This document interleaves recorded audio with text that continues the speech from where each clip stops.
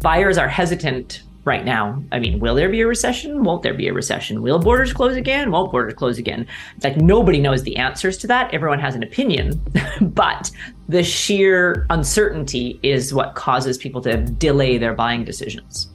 That's super cool. You definitely need to check it out. I'm excited to have you on and talk about sales.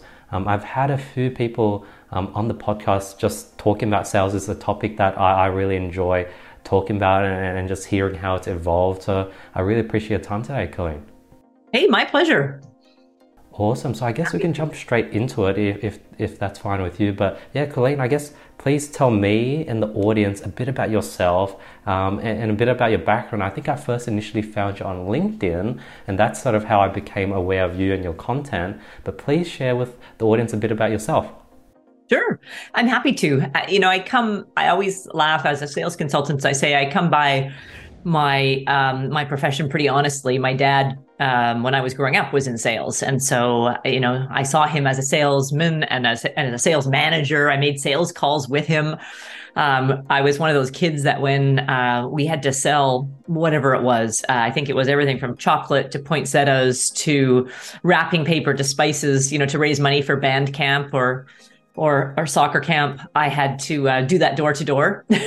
So I started selling at an early age and then started my professional career in sales after my university degree and continued through a couple of different industries. I started in the life insurance business. Then I moved into technology sales and decided to start consulting in 2001. I guess it was probably right after that first tech bubble burst.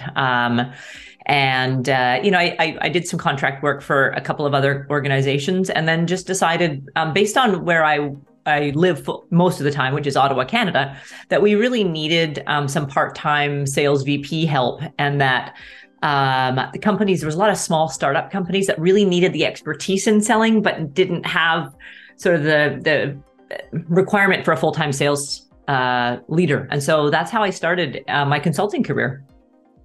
Interesting. And what type of consulting specifically? Like, would you come into a startup and help build out their sales process? Would you talk to the existing salespeople and make their sales tactic better? What specifically would you help with?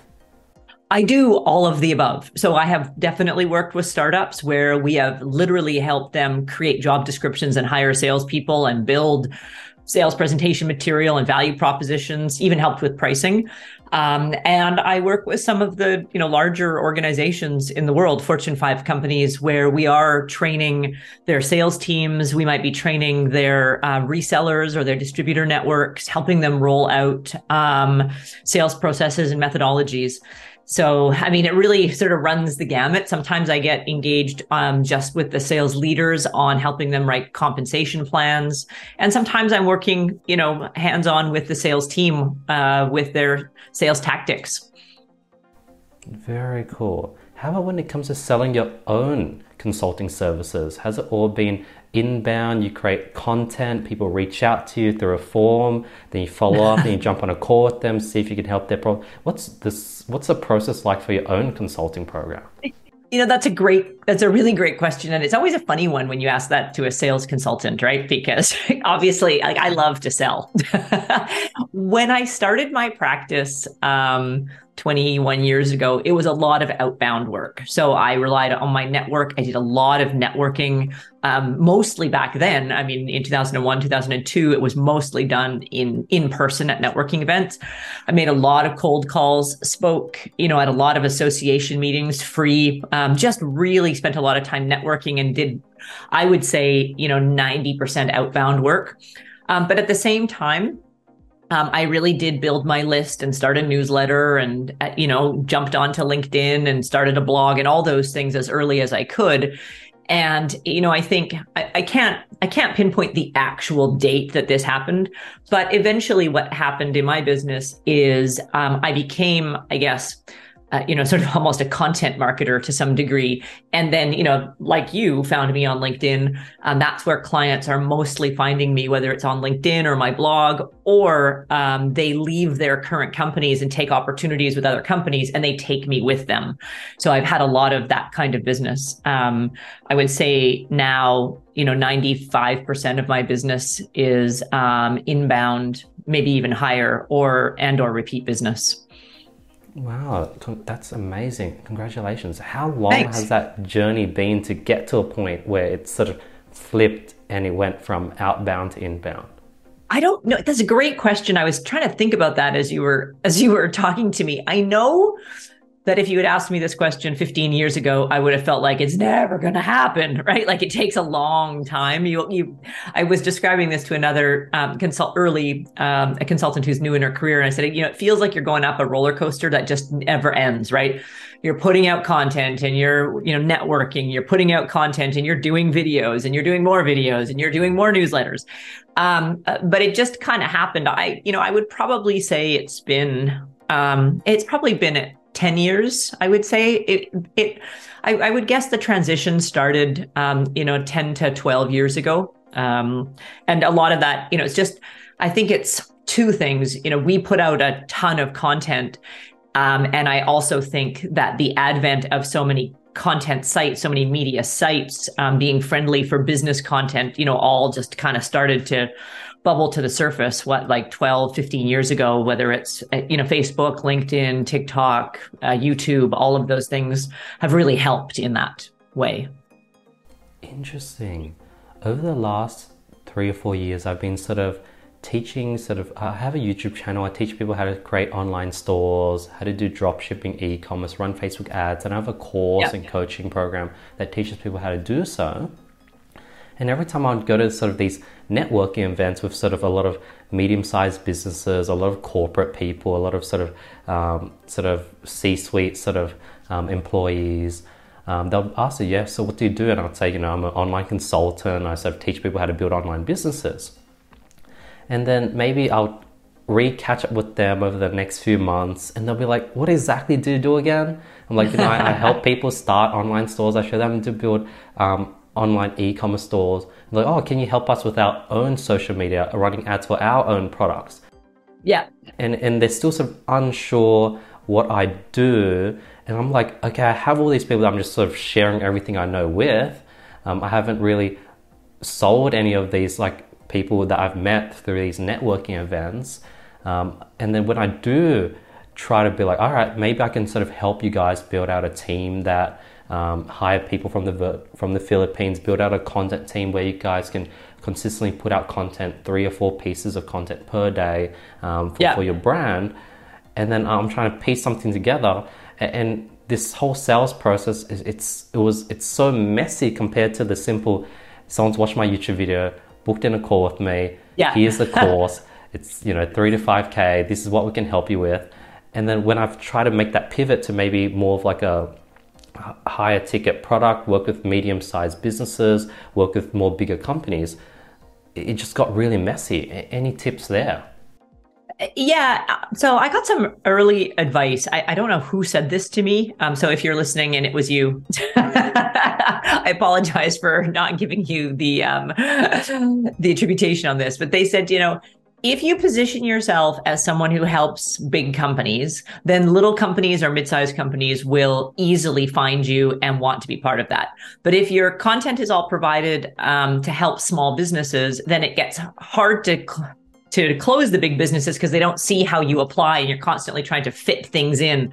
So I've always taken the approach of talking about what I do and my solutions more centered around like a big organization. And I find because startups or small businesses want to emulate that, then they're like, oh, so tell us what these big, huge companies do and we'll pay you for that. But the other way around doesn't fit very well.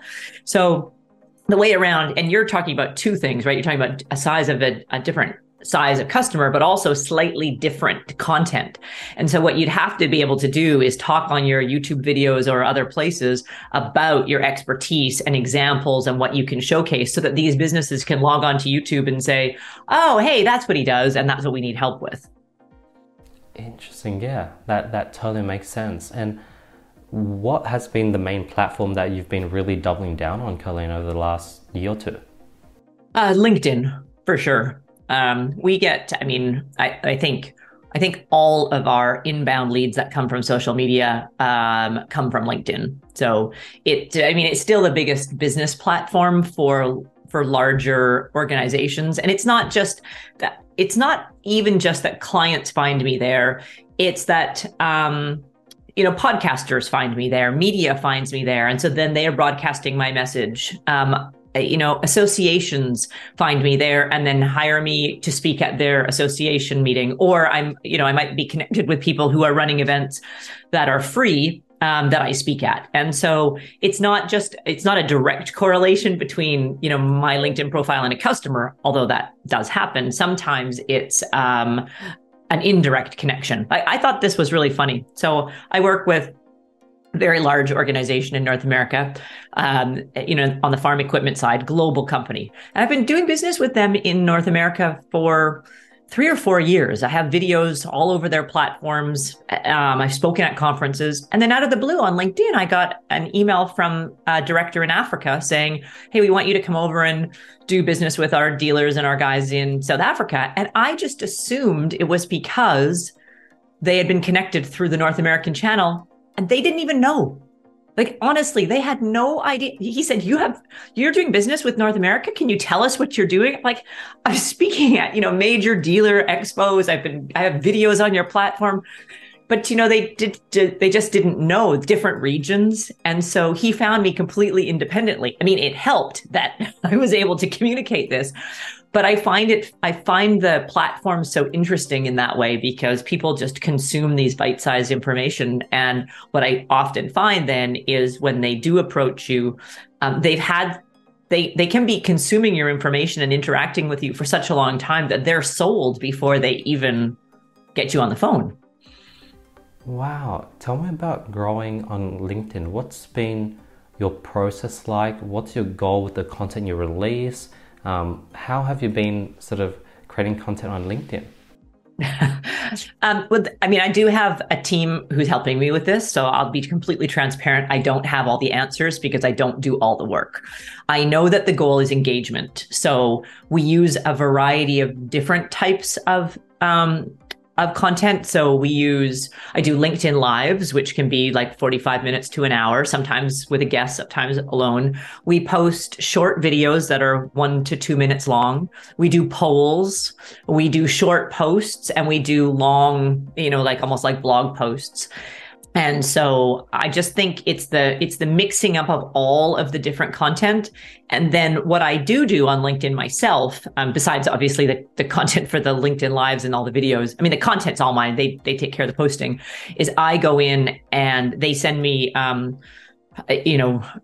let's say a poll has been posted and a few days later I go in and I'll comment on all the comments and I ask questions and I share and I engage with people.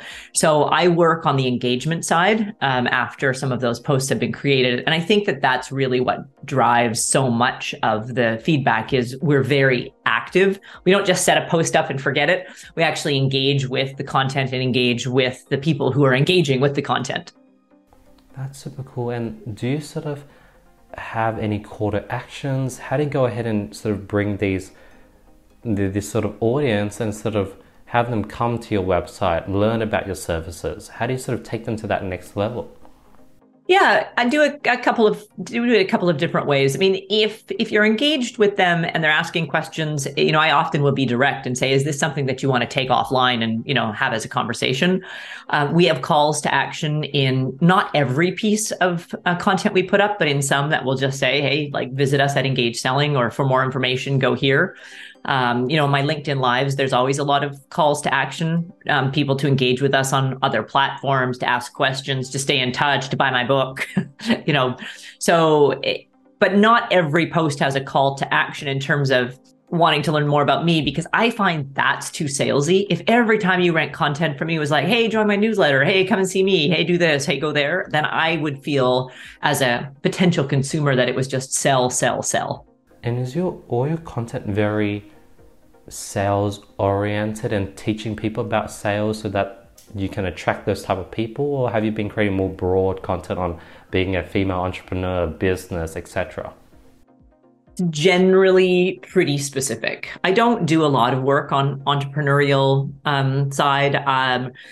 Because there are very few female sales leaders, we do some of that content. I do some mindset work, just success mindset. But I would say 95% of the content is sales skills. Interesting. Yeah, I think that's sort of a big problem I had. I think I was creating content that was too broad. I wasn't really niche down and really talking about e-commerce, talking about Facebook ads and getting into the nitty gritty on things. And I think just because I was scared, because when I would do those type of content, it would not connect with majority of people, because the Facebook advertising space is very niche. So it would get much less impression and engagement. Oh, interesting. So I guess it's sort of like just a long-term play. Like I have to niche down, do it for a long enough time to slowly get the algorithm to understand that, hey, we're looking for these type of people. Yeah, I think so. And I mean, a lot of it is trial and error. Honestly, I believe that. And my business mentor, Alan Weiss, has this great expression that I love. It says, he calls it volume over accuracy. And what he means by that, and I don't mean to imply for anyone listening that he's talking about lying, because that's not what it is. But what he means is we've got to get a body of work out there. And just because you post it today doesn't mean that you even believe it a year from now, right? Like I've got a chapter in my book, my first book that came out 7 years ago, on how to create, an ideal buyer and all that. And then in my book that came out this year, I actually debunk that whole thing and say there's no such thing. So his point in volume over accuracy, which I live and breathe, is when you have a thought or an idea about something in the moment, just get it posted, right? When you're 80% ready, just go. Don't worry about, will this live forever? Don't over edit it. Just post something. If it's a minute, if it's 30 seconds, if it's 4 minutes, I'm talking about video there, just do it. And you're always better to have, 5 or 6 posts a week than one that you think is the right post. Now, Colleen, if you're speaking, if someone watching this is a consultant and they're just getting their feet started, they've sort of maybe worked 10 years in their field and now they want to sort of transition and sort of start teaching what they've learned, what's your biggest tip? Should they learn how to do outbound and build out maybe a sort of DM messaging sort of sales process, or should they go straight to content marketing? What would your biggest advice for consultants that are starting out? I think they have to do both. So I would definitely go direct to anyone they know, right? So they've got to reach out to their own network directly and let them know what they're doing, ask for referrals, secure business meetings, but they also have to be doing content marketing, because they're not going to build. I mean, if they want to grow beyond 1 or 2 contracts, they're not going to do that on the backs of their current base. They have to get beyond that base, and the only way to do that is to get your knowledge, your expertise, your superpower out there, across all of the media. The other thing, and I give this advice to sellers all the time, and I had to take this advice myself this year, is you have to embrace all the media types. You don't know where your market is going to be, and you have no idea where people are consuming information. And so, you might say, I hate Facebook, but if your people are on Facebook, you need to be there. If you're not on LinkedIn, but all your buyers are there, you need to be there. I'm now also on TikTok and Reddit. It took me a number of years to get there. I fought with my team ferociously on those, and much to my surprise and chagrin, some of my biggest customers have absolutely fantastic TikTok pages that they use, like, John Deere's and the Chevrons of the world. And I mean, there's great companies and great people who work for those companies. And I'm finding this just cracks me up. So I have a friend in Ottawa who is a sales leader. And she follows me on LinkedIn. I mean, we're not like super close friends, but I see her a couple times a year. She follows me on LinkedIn. She knows of me. She follows me on Facebook. She might even be one of my newsletter subscribers. But I just found out from her that it's my TikTok videos that she's been forwarding to all of her sales VPs. And I've only been there a few months, and I'm just like, I can't believe this. If they end up hiring me because of the TikTok videos, my team is absolutely going to murder me for not being here earlier. But it's just funny. I think it's because they're short. They're really to the point. They're super easy to transfer. Maybe her boss is on TikTok, and I didn't know that. And so that's what she's using to get my information to her bosses who are decision makers in her organization. Funny, hey? As I'm speaking to sort of more sales consultants that deal with, bigger companies and higher ticket contracts, what I'm learning, it's all about those touch points. Like you're sort of touching them on TikTok and then LinkedIn, and then they're forwarding this video, and you're doing it over a long period of time. You're checking in, you're following up, and you're just creating as many touch points as possible. And that's something that I'm not too knowledgeable about, because in my space, and I don't know, maybe it's changed in the last few years, but when you're selling anywhere from $1,000 to $10,000 sort of ticketed programs, you're sort of going for that one call close. You spend a lot of work, get them to book in that call, and try to sort of get something locked in on the call, whether it's a commitment, whether it's a deposit, or even close the whole amount. But based on what I'm hearing, you can't really play that game at a higher level. No, because there isn't, for most of my clients, I shouldn't say that, for a lot of my clients, it's not a one call close, right? I mean, they're selling equipment or software that is, I don't know, anywhere from $30,000 to $3 million. And so there's multiple touch points, and there's multiple people that have to be engaged, right? So you need to be influencing and communicating 5 to 11 people in that sales cycle multiple times. And they use your content, your social media often as a check, right? Like a reputation check. Is what you're saying over here the same as what you're doing with us? So they all flow together, let's just say. And then I don't know if the times have changed, but I am finding that even now at the 1 to 10K mark, the one call closes are starting to get really difficult. Like it's nearly, people are wanting to think about it. People are wanting to get off the phone. People are wanting to check out options. People are now considering, hey, with this budgeting, what if I just spent that on trying to figure it out myself or putting on ads?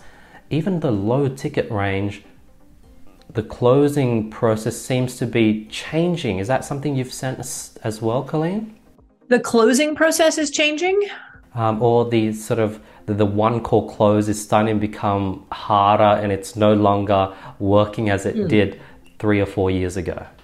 Well, I think it just depends on what it is that you're selling, right? It's harder if you're making cold calls, for sure, if people don't know of you, because it's a fairly risky marketplace right now. People are less likely to buy from people they don't know.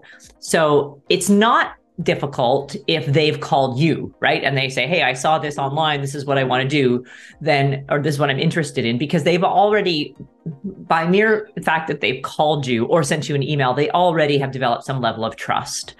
So if your approach is inbound, then a one call close is still possible, but I think you have to be patient with prospects. If your approach is all direct outbound, then it's going to be very difficult, because the tolerance for pure cold callers right now is pretty low. And is that a cyclic thing where it goes through, like, let's say in 10 years time, it's going to get really hot again, or is it always going to go on a downward trend?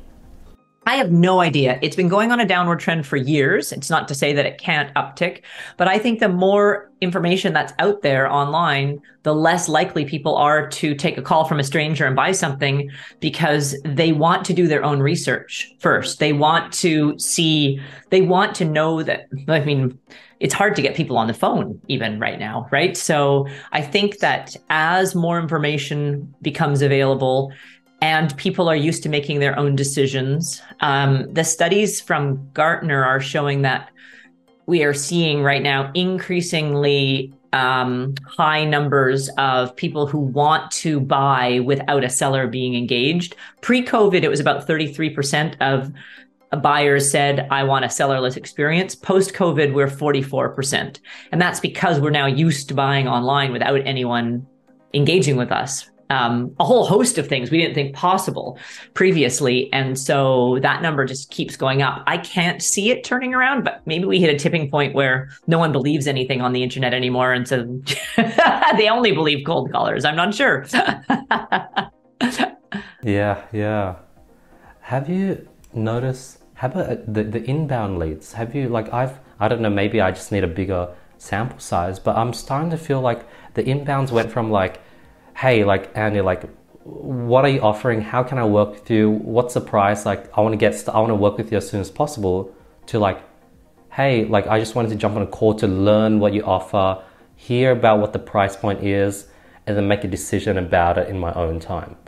Yeah. Is that a shift you've noticed with inbound leads, or is it just me? No, it's definitely a shift, and it's not just inbound leads. The shift is coming because of the dynamic in the marketplace right now. People are hesitant to make quick decisions. They still feel there's an element of risk. They want to make sure they're making the right decision. They maybe lack the confidence to make that decision, especially if they're new. If they're just starting a business, like maybe they've quit their business or been fired or was laid off, and so they're just trying to figure out the best way forward.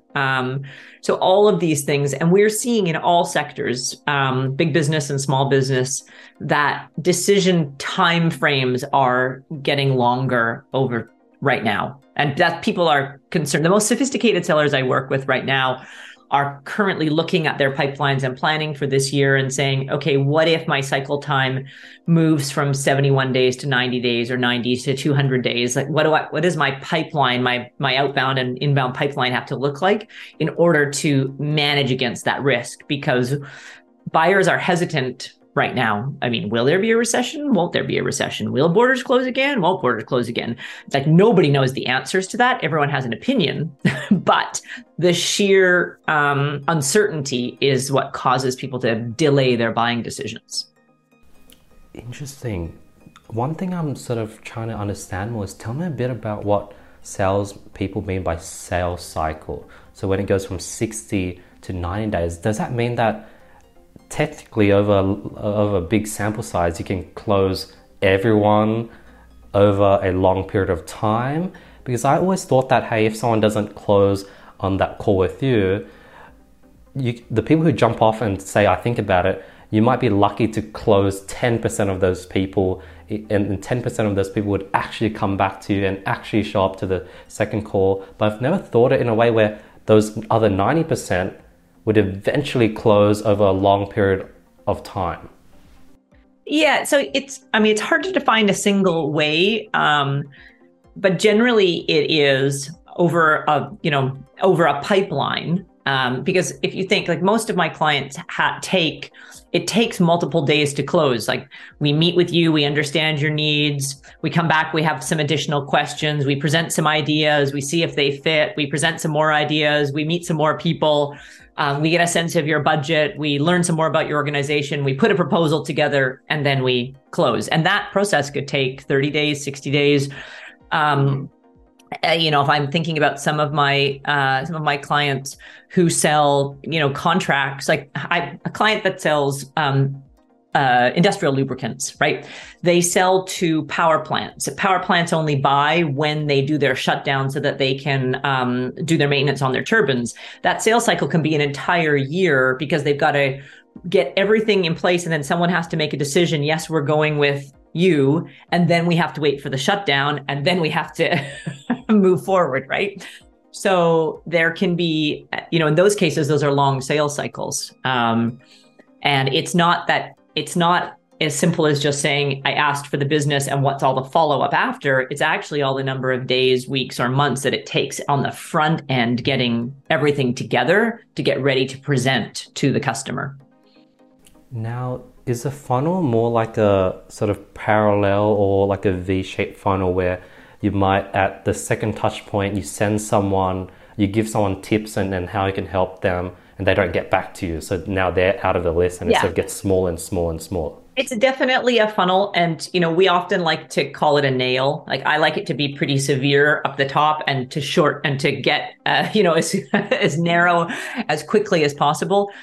Because ideally in a long sales cycle, you do want to weed out the non-buyers or non-serious buyers as quickly as possible so that you're not wasting time nurturing them and trying to qualify them at the expense of paying attention to your best customers or best prospects, I should say. Now, how would you apply this to, say, something that's much more lower ticket? Let's say it's $5,000 for like a coaching package or a sort of mentorship or like a course. Like, yep. Is it the same thing but much less steps? Are you going from reaching out to 100 people and having 2 serious people and it's just like 1 step from 100 down to 2? Well, I mean, usually average sales metrics are about, it's about a 20% conversion ratio from like someone raising their hand to be interested to a qualified lead, meaning I get them a proposal, and about a 30% closing ratio from proposal to close. So you kind of can work that math backwards. You know, on a $5,000 sale, I would argue that the best salespeople don't try to close on the first sale. They would get on the phone, have a conversation to find out what the person's needs, maybe talk to them about the packages, and then offer to follow up and say, you know, why don't I put together a proposal or package for you? And then we can circle back and talk again. Yes, right. Then a week later, you get on the phone, you run through the proposal together, and then maybe you ask whether they're ready to move forward. And if they're not ready to move forward, then we ask what the follow-up should be. And then the follow-up would happen after that. What's your thoughts on adding in that extra step? Because let's say you have 100 people, 20 people raise a hand, you jump on a call with those 20 people, and then you sort of just ask the question, see how you can help them. You book in a follow-up call to sort of show them a package, and already maybe 3 people might have just dropped out and didn't show up to that second call. And now you went from 20 down to 17, but you have more serious people and maybe you have a higher close rate, which makes up for the 3 people that left. Yeah, so, I mean, I think it will depend on the strength of your brand, right? So the strength of your brand will be able to dictate how, you know, a one call close. So that is definitely something that, you know, each individual coach is going to have to navigate. I'm a big believer in nurturing leads. I don't like to pressure people. I don't think it works. And so I think, I mean, yeah, you're right. What would be interesting though, is if those 2 people don't show up for the second call, how many people aren't buying when you put pressure on them on that first call, right? Now, if you do it right and you say to someone, hey, why don't I put together some options for you and we can walk through those? And they say, well, can you just tell me what they are right now? Because I'd like to make a decision. Then of course you're going to do that.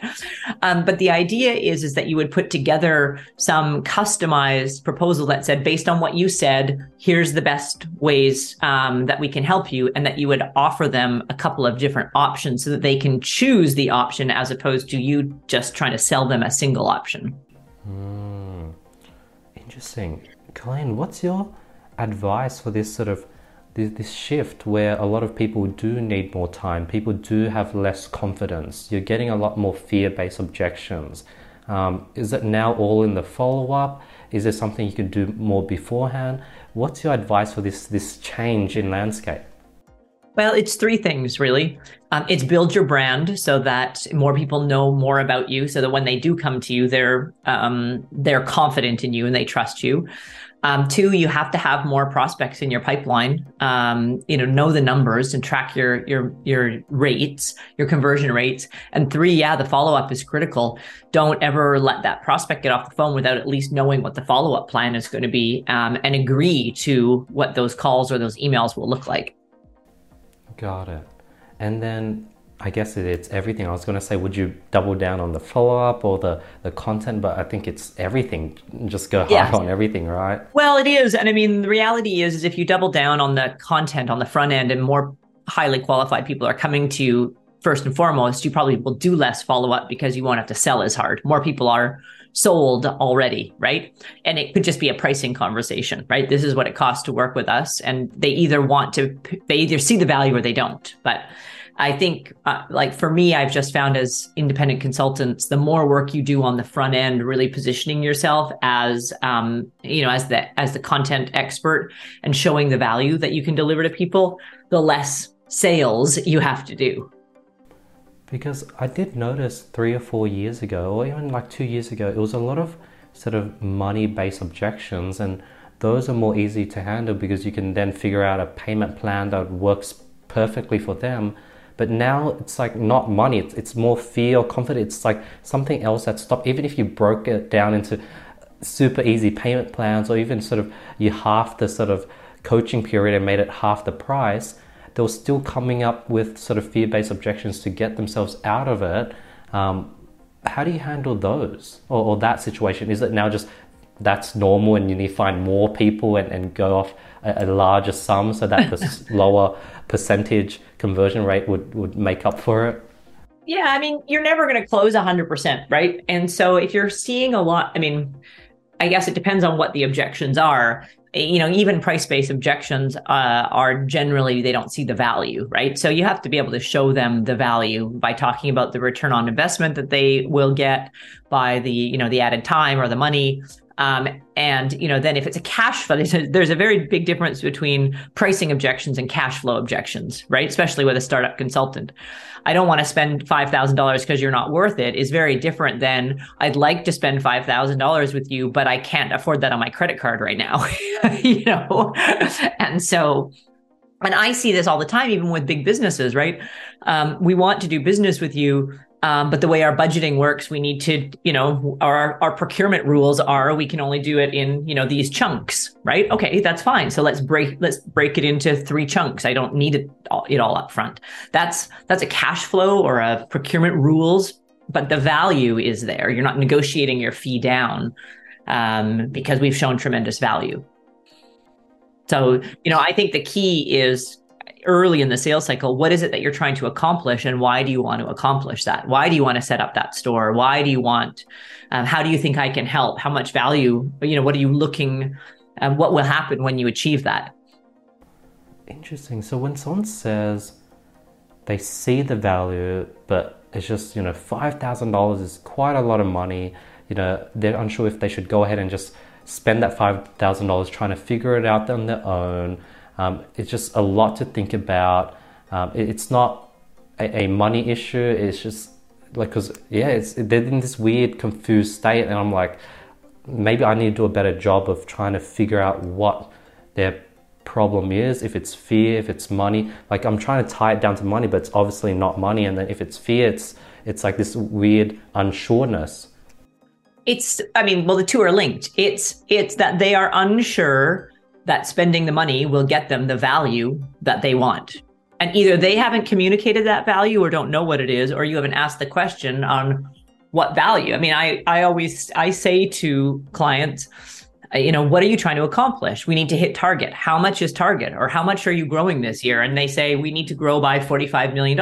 Okay. So then when I show them a fee of whatever it is, for $45,000, $450,000, $100,000, I say, like, you know, my job is to get you to that $45 million by investing this, you know, even if we can only be responsible for 10% of you getting there, you're investing $100,000 to get 4.5 million, right? Like that has to be clear to them. And if they're not clear on that, then that's when they get into pricing objections, or they've talked to someone else who said, oh, I can do it for $2,000, right? And they're just not sure. They don't believe or trust that you can deliver the value you say you can. And how do you handle that, Colleen? Like, how do you handle the people that they hear what you're saying, but they're not sure that it can be done?